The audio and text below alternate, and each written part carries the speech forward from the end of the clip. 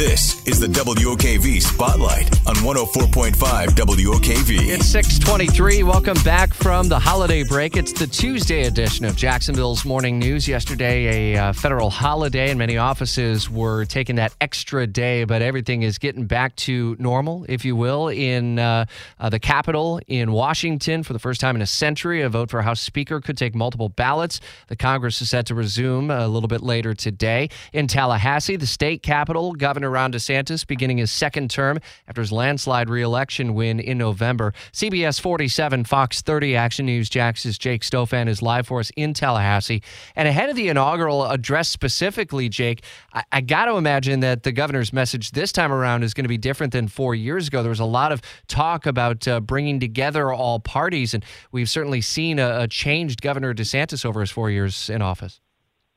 Yeah, well, I mean, the slogan for this inauguration is the free state of Florida. That was definitely not in the vocabulary back in 2019 when Governor DeSantis was first elected. A lot of people are looking at this inaugural speech he's about to give as sort of his dry run of a stump speech for a potential presidential bid. So we're expecting DeSantis to, definitely keep with sort of the culture war type theme that he's, really honed in the past 2 years that have sort of catapulted him onto the national spotlight.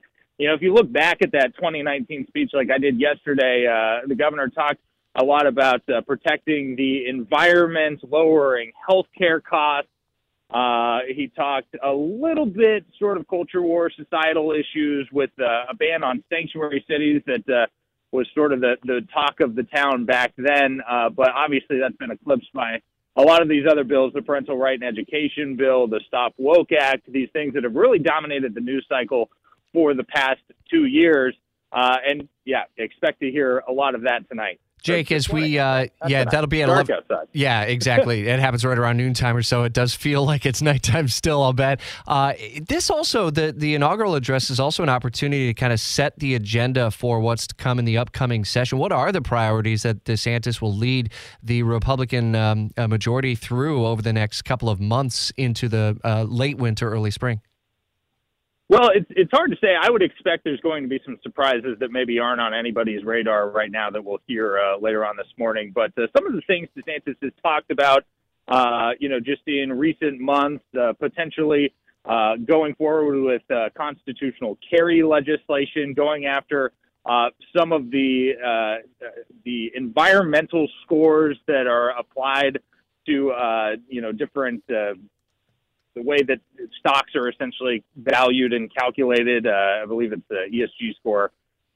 Correct me if I'm wrong there. But, the big question is, how much is DeSantis potentially going to talk about abortion or going further with abortion restrictions today? That's sort of something that he sidestepped, kind of kicked the can to the Florida Supreme Court that's currently reviewing the state's 15-week law. He says he wants to wait for the Supreme Court to rule on that before considering any further restrictions. But, it could potentially be a losing issue for him if he does want to run for president in 2024. After the midterms last year, I mean, we saw that was the second top issue voters said motivated them to come out to the polls, and that split 80% of those who listed that as their top issue were Democrats. Only 20% were Republicans.